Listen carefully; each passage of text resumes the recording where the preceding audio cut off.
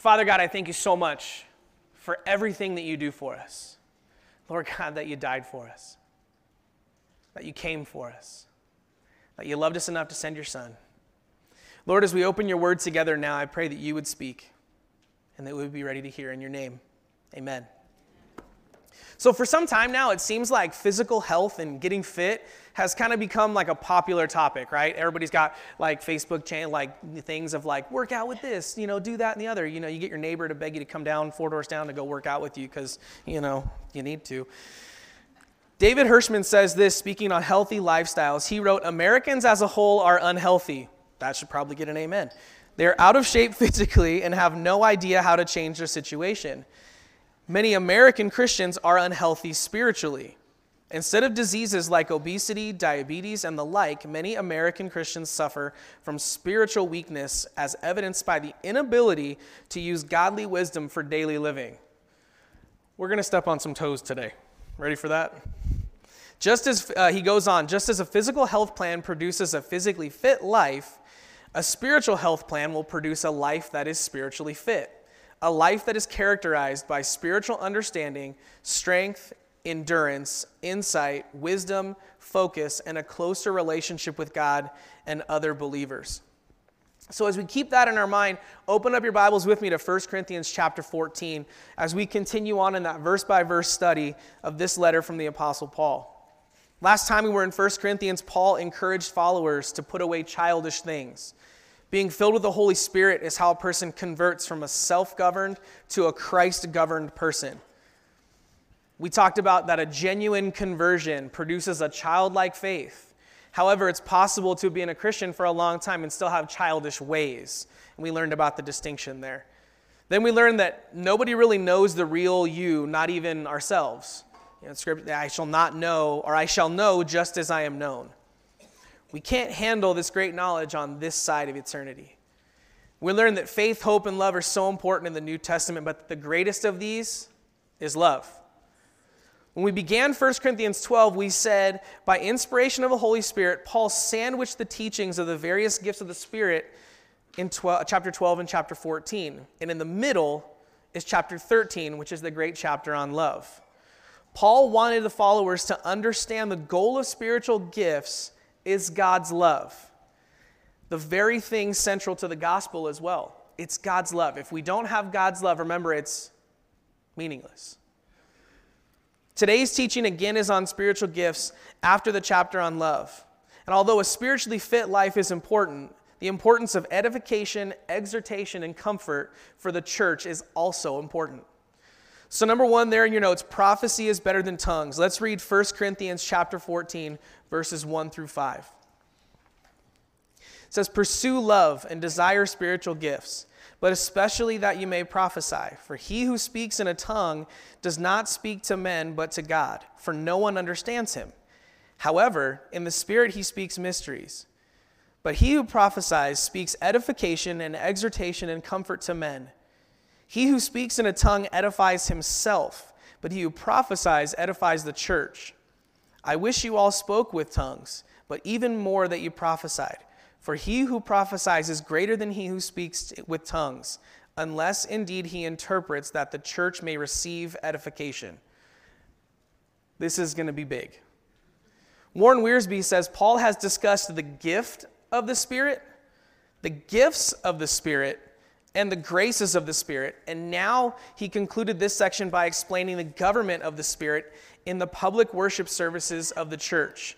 There in your notes, there are 3 principles that ought to govern the public meetings of the church: edification, understanding, and order. Those 3 principles.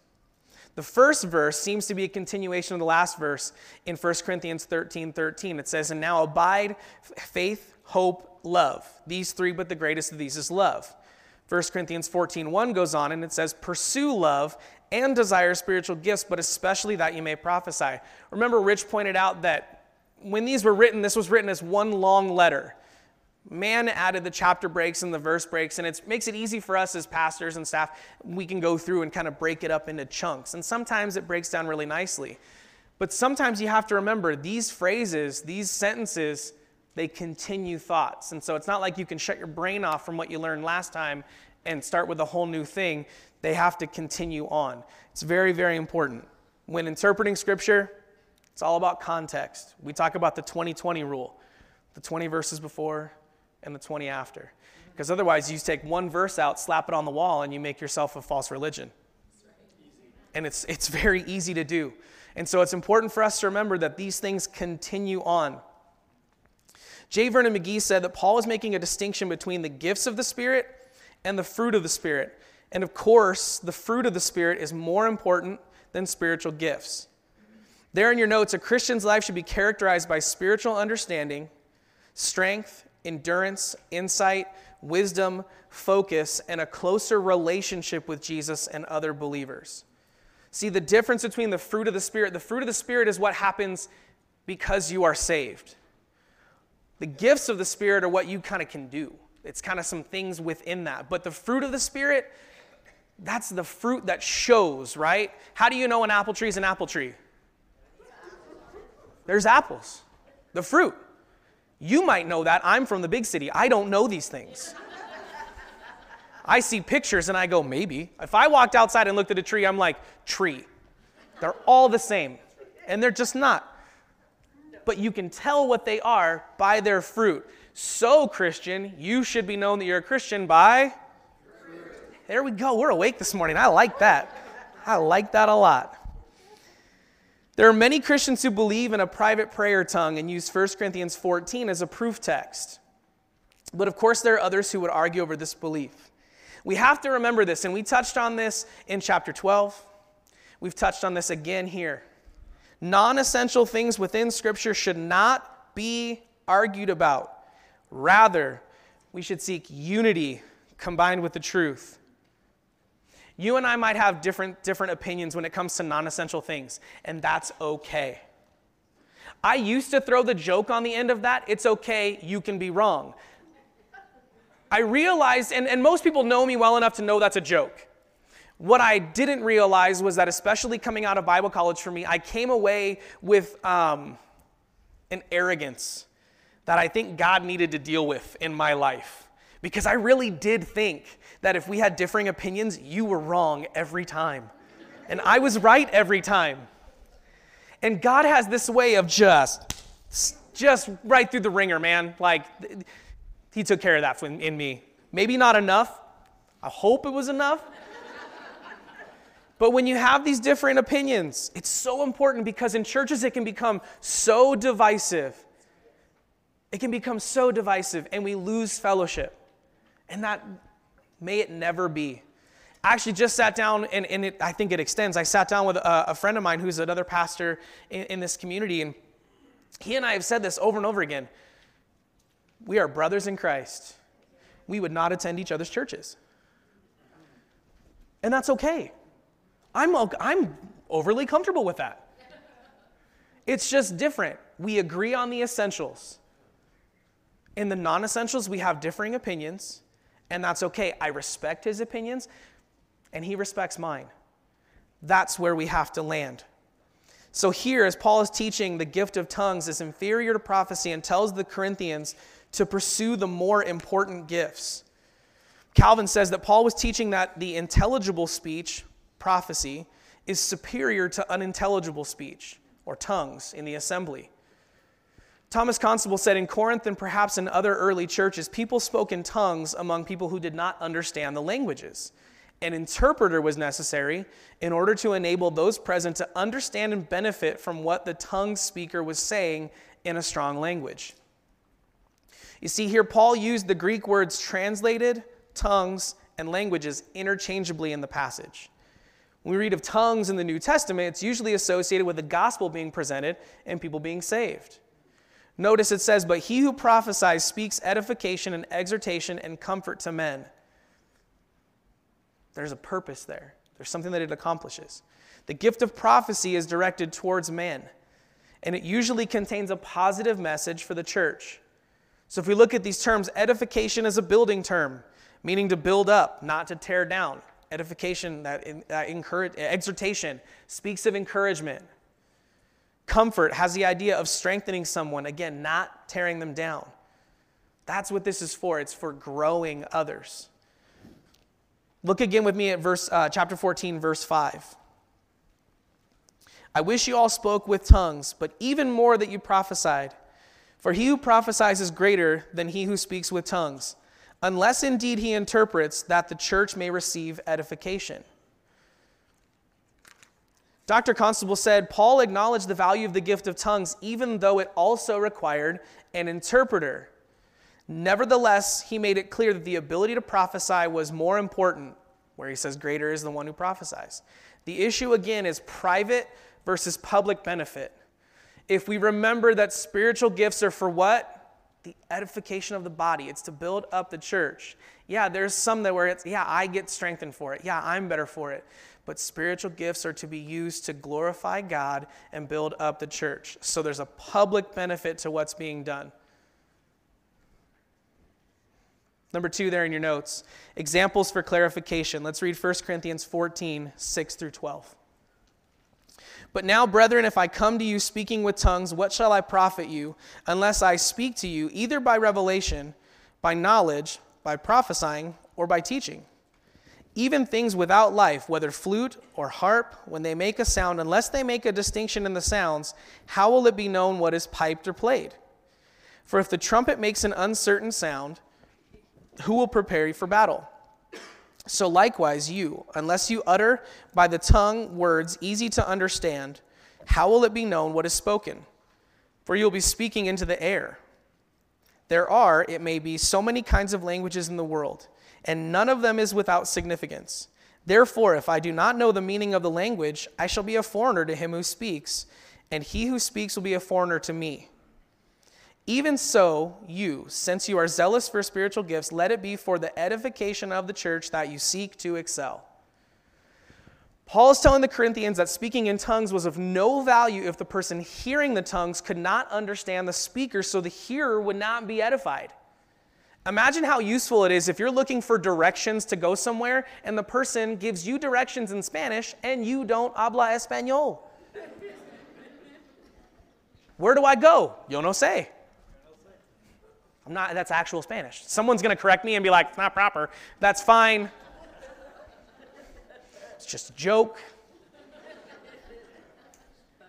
But if you have someone tell you something in a language you don't understand, you just kind of stand there. Okay. I remember going on a Mexico missions trip, and we were building a house for a family, and they would come over and they would talk to us, and they would go, and somebody would ask, do you speak Spanish? And I grew up in LA. So like, poquito, like a little. I know how to like order food. I know how to ask where the bathroom is, quickly. But they'd come up and you'd say, do you habla español? And you're like, a little. And then, whoa, and you're like, whoa. That meant nothing to me. It doesn't mean anything. In the same way, if someone were speaking in tongues and it's not interpreted, what use is it? It doesn't do me any good. There has to be interpretation. Each of the words used here, revelation, knowledge, prophecy, there in your notes, and teaching, have utterance that can be understood. Therefore, the hearer can be edified, exhorted, and comforted. I think there's some stuff that's a mystery in Scripture. There's some things there's a mystery in life, right? But there's a lot of this. When God's speaking to us, He wants us to know. He doesn't want you walking around confused. He wants you to be able to be fed. He wants you to walk away from Scripture going, I know what I'm supposed to do. Now, it's on us if we actually do it, but we're supposed to understand what we're called to do. So all of those things have utterance that can be understood so that we can be edified, exhorted, and comforted. If we look at Revelation, Paul spoke things previously unknown as an apostle, and his words were given directly from God. If we look at the word knowledge, Paul spoke supernaturally from the Holy Spirit in the common language so all would benefit from it. Again, he spoke supernaturally, but he did it in a common language so that they would benefit from it. Prophesying, according to Strong's Concordance, is a discourse emanating from divine inspiration and declaring the purposes of God. So we're declaring the purposes of God in that point. And then teaching can be doctrine. Again, in Strong's it says, in religious assemblies of the Christians, to speak in the way of teaching in distinction from other modes of speaking in public. But all of these things have the idea, there's understanding and there's a purpose for the edification of the church, for the glorification of the Lord. If we look again at 1 Corinthians 14, let's look at verses 7 and 8. It says, even things without life, whether flute or harp, when they make a sound, unless they make a distinction in the sounds, how will it be known what is piped or played? For if the trumpet makes an uncertain sound, who will prepare for battle? So likewise I went too far. That's verse 9. Anyone ever had a song stuck in their head, and then you tap to the beat of that song? Have you ever done that before? Or is that just me? I remember it was the first church that I worked at, I was sitting in a staff meeting, and I had a clicky pen. Now, that clicky pen wasn't just clicking randomness. I had a song in my head, and I don't remember what it was, but I was getting it. Now, I was sitting at a staff meeting with like 9 other people, and I remember, I'll never forget it, our secretary, Penny, she looks over and goes, Andy, will you please stop? And I'm like, oh, sorry. I put my pen down. We sit there for a few more minutes. I pick it back up. Sure enough, ding, ding, ding, ding, ding, ding. Andy, can you please stop? Oh, sorry, I'm doing it again. About 5 minutes later, I pick it up again. She reaches across the table, whap, right out of my hand, just bam! And she goes, stop it! Yes, ma'am. And I sat with the rest of the meeting with my hands in my pockets. In my head, that was a song. In everyone else's mind, it was driving them insane. It meant nothing. In verse 9, Paul says, unless you utter by the tongue words easy to understand, how will you know what it is spoken? For you will be speaking to the air. Nobody could understand what I was doing because it was just here. It needed to be something that they understood. If they could hear the song, they'd be like, yeah, you're rocking that clicky pen. Kind of an example when it comes to tongues, if someone's speaking in tongues without a proper God-given interpretation, they're simply blowing hot air. We're playing a clicky pen.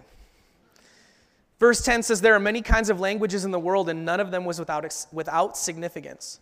The person speaking in tongues who did not have an interpreter was no better than someone speaking a foreign language, much like Spanish.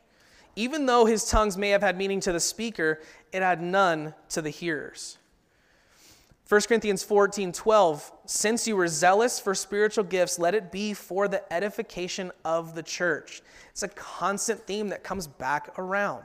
Knowing that the purpose of spiritual gifts is for the edification of the body of Christ, we must measure how we use our gifts in order to bless the body of Christ. If I'm just using my gifts to bless or to glorify myself, I'm misusing the gifts that God gave me. And it doesn't matter what that gift is. If you're using it for selfish gain, if you're using it to get yourself in the limelight, you're using it to put the spotlight on yourself, you're dead wrong. Dead wrong. Worship leading is one of those things. If it's just so that you look good, that's going to fall flat. And it doesn't welcome anybody else into worship. There's those times in worship where it's so sweet. This morning it's so sweet. We have talented worshipers. We have a talented worship team. But it's not about the talent. It's about a heart of worship. It's about being welcomed into an atmosphere, an environment where we are truly worshiping in spirit and in truth. If it's just so that we can get like a record deal, we're misusing our spiritual gifts. We're misusing it completely. There in your notes, Gordon Fee says, utterances that are not understood, even if they come from the Spirit, are of no benefit. That is edification to the hearer. He goes on to say, since they have such zeal for the manifestation of the Spirit, they should direct that zeal in corporate worship away from being foreigners to one another toward the edification of one another in Christ. We should stop finding the ways that we're different and maybe not try to stand out as much as we should be looking at how can I encourage my brother and sister in Christ. Moving on, number 3 there in your notes, application for Christians. Let's look at verses 13 through 19. Therefore, let him who speaks in a tongue pray that he may interpret. For if I pray in a tongue, my spirit prays, but my understanding is unfruitful. What is the conclusion then? I will pray with the Spirit, and I will also pray with the understanding. I will sing with the Spirit, and I will also sing with the understanding. Otherwise, if you bless with the Spirit, how will he who occupies the place of the uninformed say amen at your giving of thanks, since he does not understand what you say? For you indeed give thanks well, but the other is not edified. I thank my God I speak with tongues more than you all. Yet in the church I would rather speak 5 words with my understanding, that I may teach others, than 10,000 words in a tongue. Verse 13 begins with therefore, pointing us back to the previous thought that the purpose of spiritual gifts is for what? All right, there we go. So therefore, if someone's going to speak in tongues, they should have an interpreter. This is a key thing. No matter what you believe about tongues, there has to be interpretation. There has to be. It's not me saying that. Paul said it. So get mad at him, not me. We would always be led by the Lord and not by our emotions. We should, rather, always be led by the Lord and not by our emotions. If the Lord has gifted us somehow, we should be fully submitted to him while exercising that gift. There in your notes, Constable said, Paul advocating praising God and praying to God with both spirit, that is the emotions, and the mind, which is understanding. He goes on to say the spirit and the mind are both receptors as well as expressors of impressions. It's so important. It's so important that there's understanding. It says, you indeed give thanks well, but the other is not edified. David Guzik said, Paul points out what we do with the gift of tongues. We pray, we sing, we bless, and we give thanks. All of these we do unto the Lord, not unto man, with the gift of tongues. So notice it says, I thank my God I speak with tongues more than you all. Remember back to 1 Corinthians 12:29, where he asks, are all apostles, are all prophets, are all teachers, are all workers of miracles? Do all have gifts of healing? Do all speak with tongues? Do all interpret? But earnestly desire the best gifts, and yet I will show you a more excellent way. There in your notes, Paul had the gift of tongues, but when he gathered with other Christians, his concern was to be a blessing. His concern was not what was in it for himself. Spiritual gifts are for? Of who? Others. It's the church of others. So let's look at some application for non-believers. Number 4 there in your notes. Let's look at 1 Corinthians 14:20 through 25. Brethren, do not be children in understanding. However, in malice be babes, but in understanding be mature. In the law it is written, with men of other tongues and other lips I will speak to this people, and yet for that they will not hear me, says the Lord. Therefore, tongues are for a sign to those, not to those who believe, but to unbelievers. But prophesying is not for unbelievers, but for those who believe. Therefore, if the whole church comes together in one place and all speak with tongues, and there come in those who are uninformed or unbelievers, will they not say that you are out of your mind? But if all prophesy, and an unbeliever or uninformed person comes in, he is convinced by all. He is convicted by all.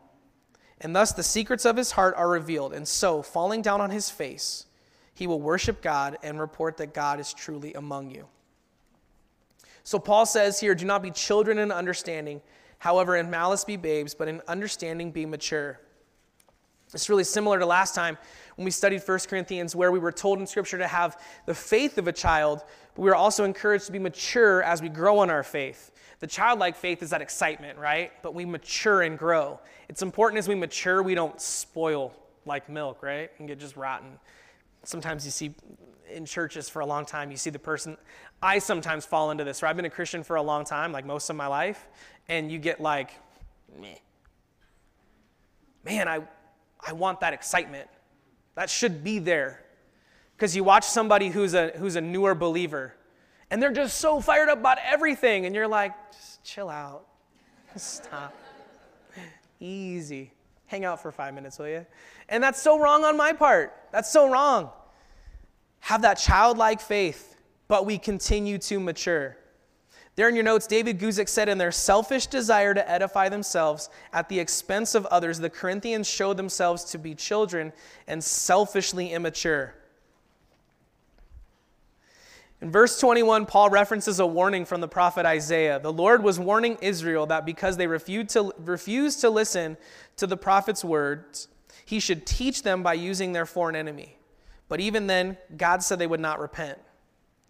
It seems to be teaching that tongues and prophecy spoken in church were given as a witness to non-believers and that the Lord was involved in the service. We learned earlier that when we read of tongues in the New Testament, it's usually associated with the gospel being presented and people being saved. Again, verse 3 said, "But he who prophesies speaks edification and exhortation and comfort to men."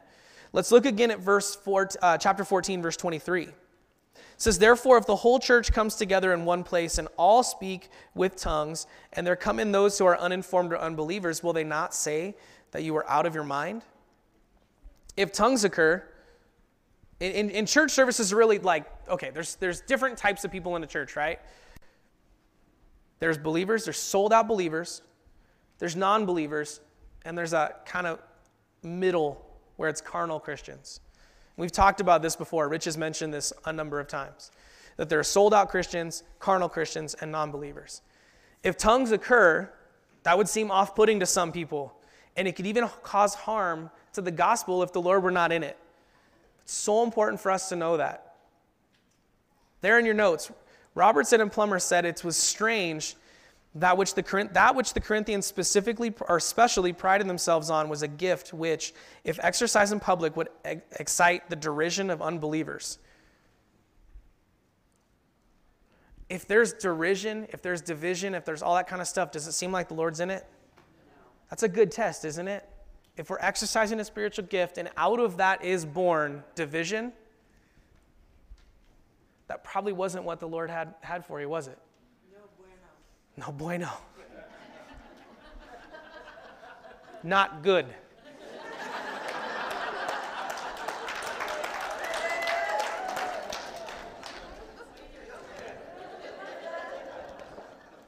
I just said there had to be interpretation.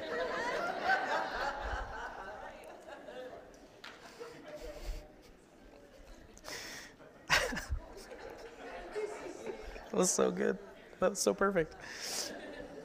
Look at verse 25 with me again. It says, "And thus the secrets of his heart are revealed, and so falling down on his face, he will worship God and report that God is truly among you."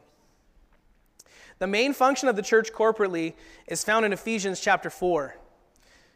Ephesians chapter 4, verse 12 says, "For the equipping of the saints, for the work of the ministry, for edifying the body of Christ, till we all come to the unity of faith and of the knowledge of the Son of God, to a perfect man, to the measure of the stature of the fullness of Christ."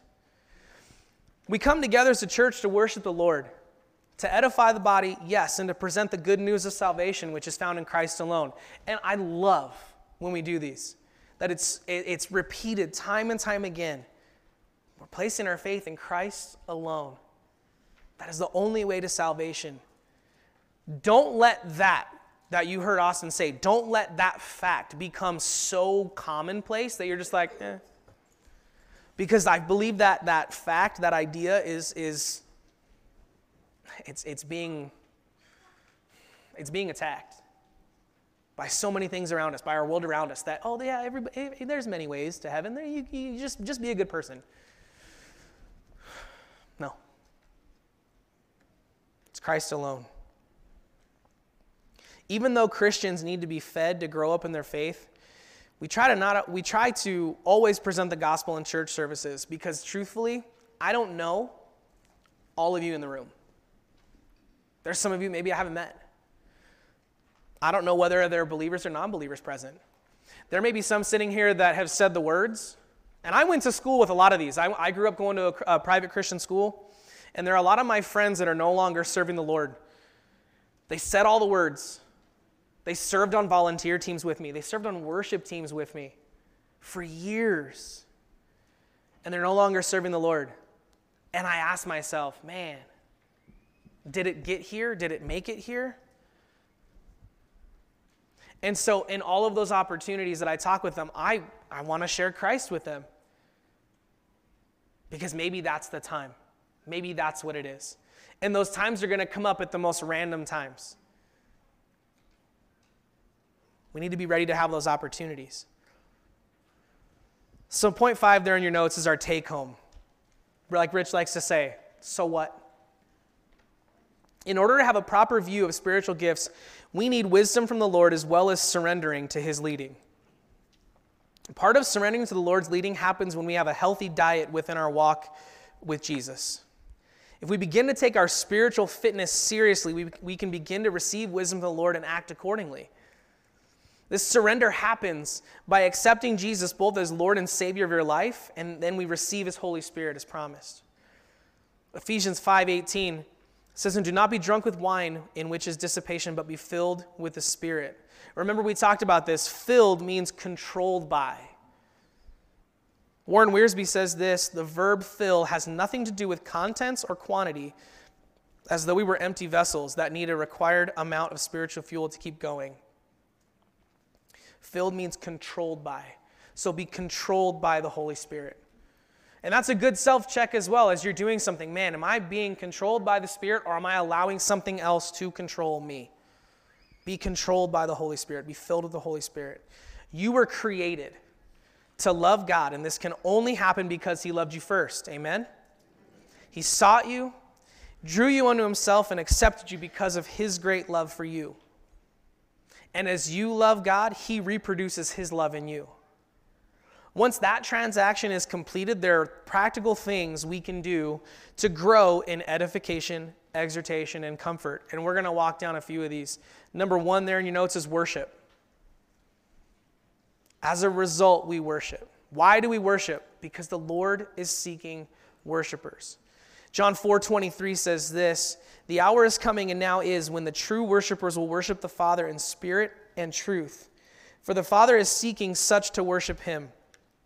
God is spirit, and those who worship him must worship in spirit and in truth." Again, Hirschman said, worship is the natural result of divine love operating in the redeemed heart. It is the outward expression of supernatural love operating within. A lack of worship shows we have a lack of love. And where there's a lack of love, there can be no real worship. Worship is our acknowledgement that the Lord is God and he is worthy of all of our praise. And Jesus doesn't want our leftovers. Sometimes that's what we offer, isn't it? He wants all of us. We have to worship in recognition of who he is, what he has done, what Jesus deserves, and finally of who I am and what I am in Christ. This first happens before salvation and then after salvation because of what he's giving me. One of my philosophies of worship is always that worship is a response to what you hear. So often worship is just the songs that you play so that you have time to come to church late. It's not that. Worship is a response. The people that laughed were the ones that were on time today. I'm just kidding. I'm just kidding. Worship is a response to what God's done in your life. There was one song that I always come back to, and it's a song that says, "How can I keep from singing your praise?" How can I keep from singing your praise? God's done so many amazing things. How can I stop from singing your praise? My Clicky Pen song should always be a worship song. Because of what Jesus did for me. So the second thing we can do is prayer. There is incredible power and potential in prayer. How many times have you heard someone say, "All I can do is pray"? All you can do is pray? That's what you should do. There's power in prayer. Prayer does not change God's mind, although it sometimes changes things. Most of all, what prayer changes is it changes us. Prayer is our way of lining up our will with God's will. The Lord has a plan for us, sometimes even in waiting for an answer. And God always answers prayers. What are they? Yes, no, and our favorite one? Wait. That's the best. Sometimes what we're asking goes against his plans. I did that for a lot of years. I was asking for something that God wasn't ready for me to have, so the timing was wrong. So we ask until we receive a definite answer. There in your notes, as we grow in our prayer life, we become more engaged with what God is doing as our relationship and intimacy with him grows. So number 3, there in your notes, study God's word. Hebrews chapter 4, verse 12. "For the word of God is living and powerful and sharper than any two-edged sword, piercing even to the division of soul and spirit, and of joints and marrow, and is a discerner of the thoughts and intents of the heart. The Bible rightly diagnoses the condition of man with a surgeon's precision and discerns our spiritual health. Romans 1:16 says it is the power of God to salvation for everyone who believes. There in your notes, God uses his word to expose our hearts and to enable us to see the sin and unbelief in our own hearts. The Bible is that tool that the Lord has given us for self-examination. But why is it so important to have self-examination? It's a good question. It's difficult to know the motives of why I do the things that I do. I sometimes can't figure me out. The Scripture reveals to us the true motives of our heart. That's why it's so important for us to study the Bible for ourselves and allow the Holy Spirit to speak the Lord's truth into us. The Word of God is alive and active, so it imparts knowledge and truth into us, even truth that helps us know ourselves better. And because it's living and active, it's so easy because you've been going to church for a long time. You're like, oh, I've heard that story. I've heard that verse. I'll check out. It's living and active. These passages, these stories hit you differently at different phases in life. The story of Abram leaving his family hit me different as an adult than it did as a kid.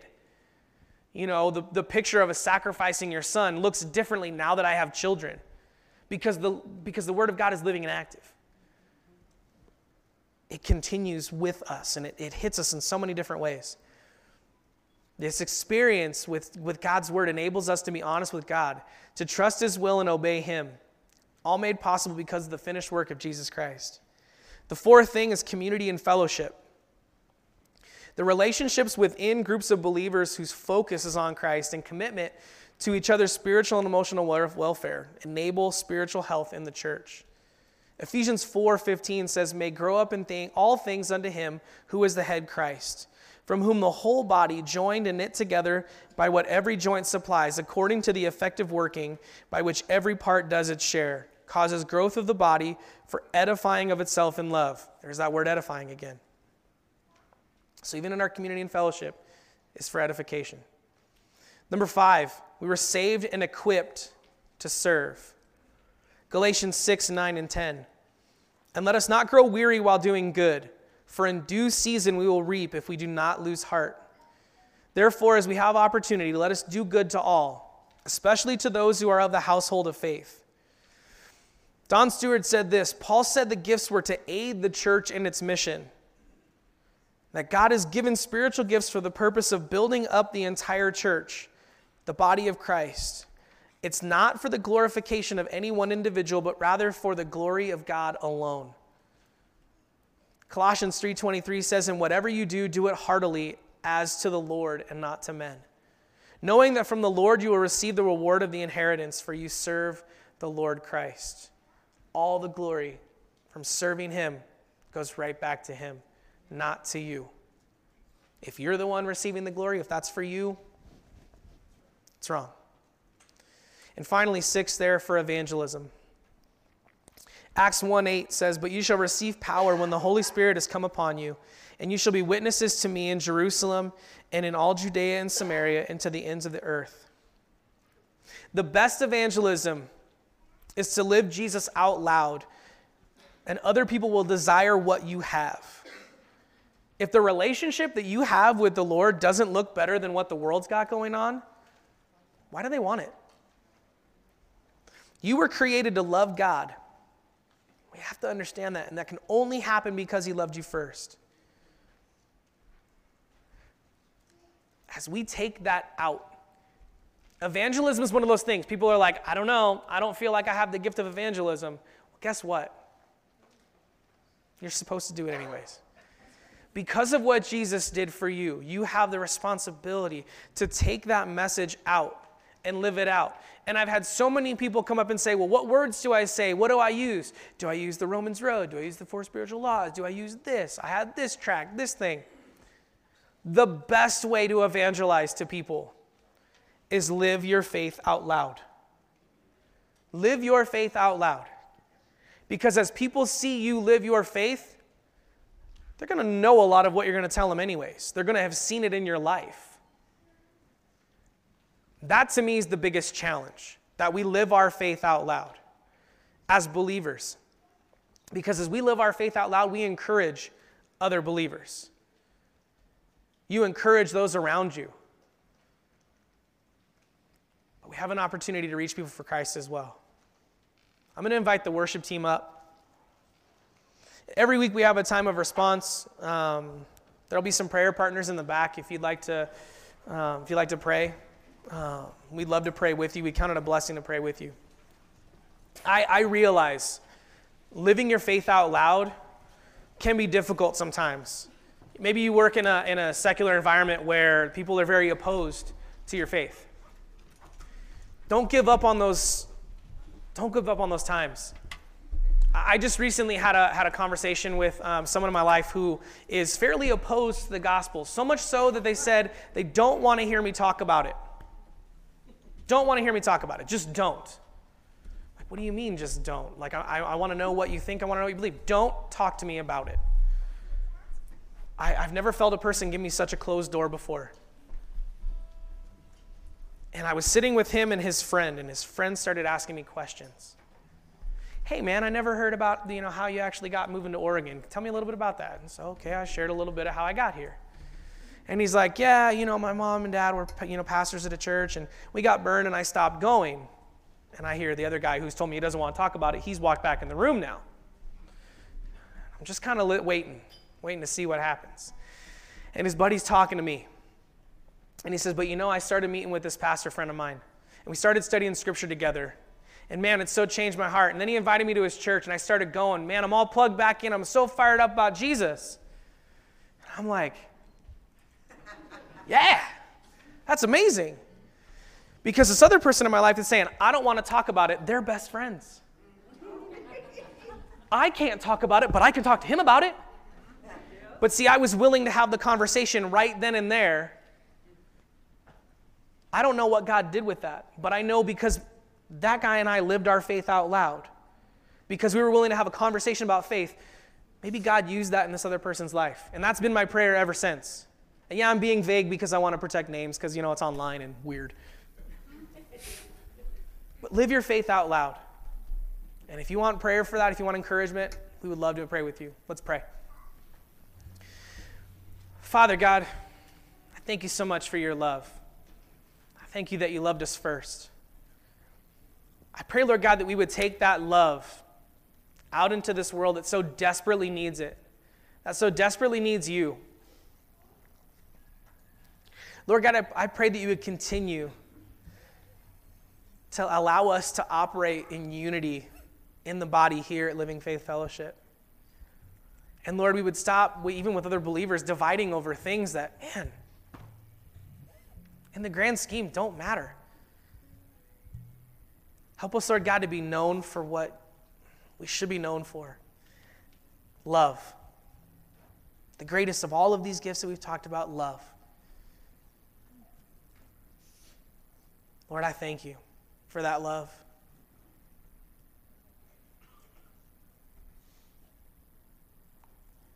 Continue to grow us and mature us. Help us to build each other up. In your name, amen. Thank you for listening, and we hope that you are blessed. If you'd like to find out more info about our church or any other resources like sermon notes or things like that, you can check out our website at livingfaithklamath.com. Make sure, if you haven't already, to subscribe or like us on whatever your favorite podcast app is. You'll find us at Living Faith Fellowship Klamath Falls. Again, be blessed.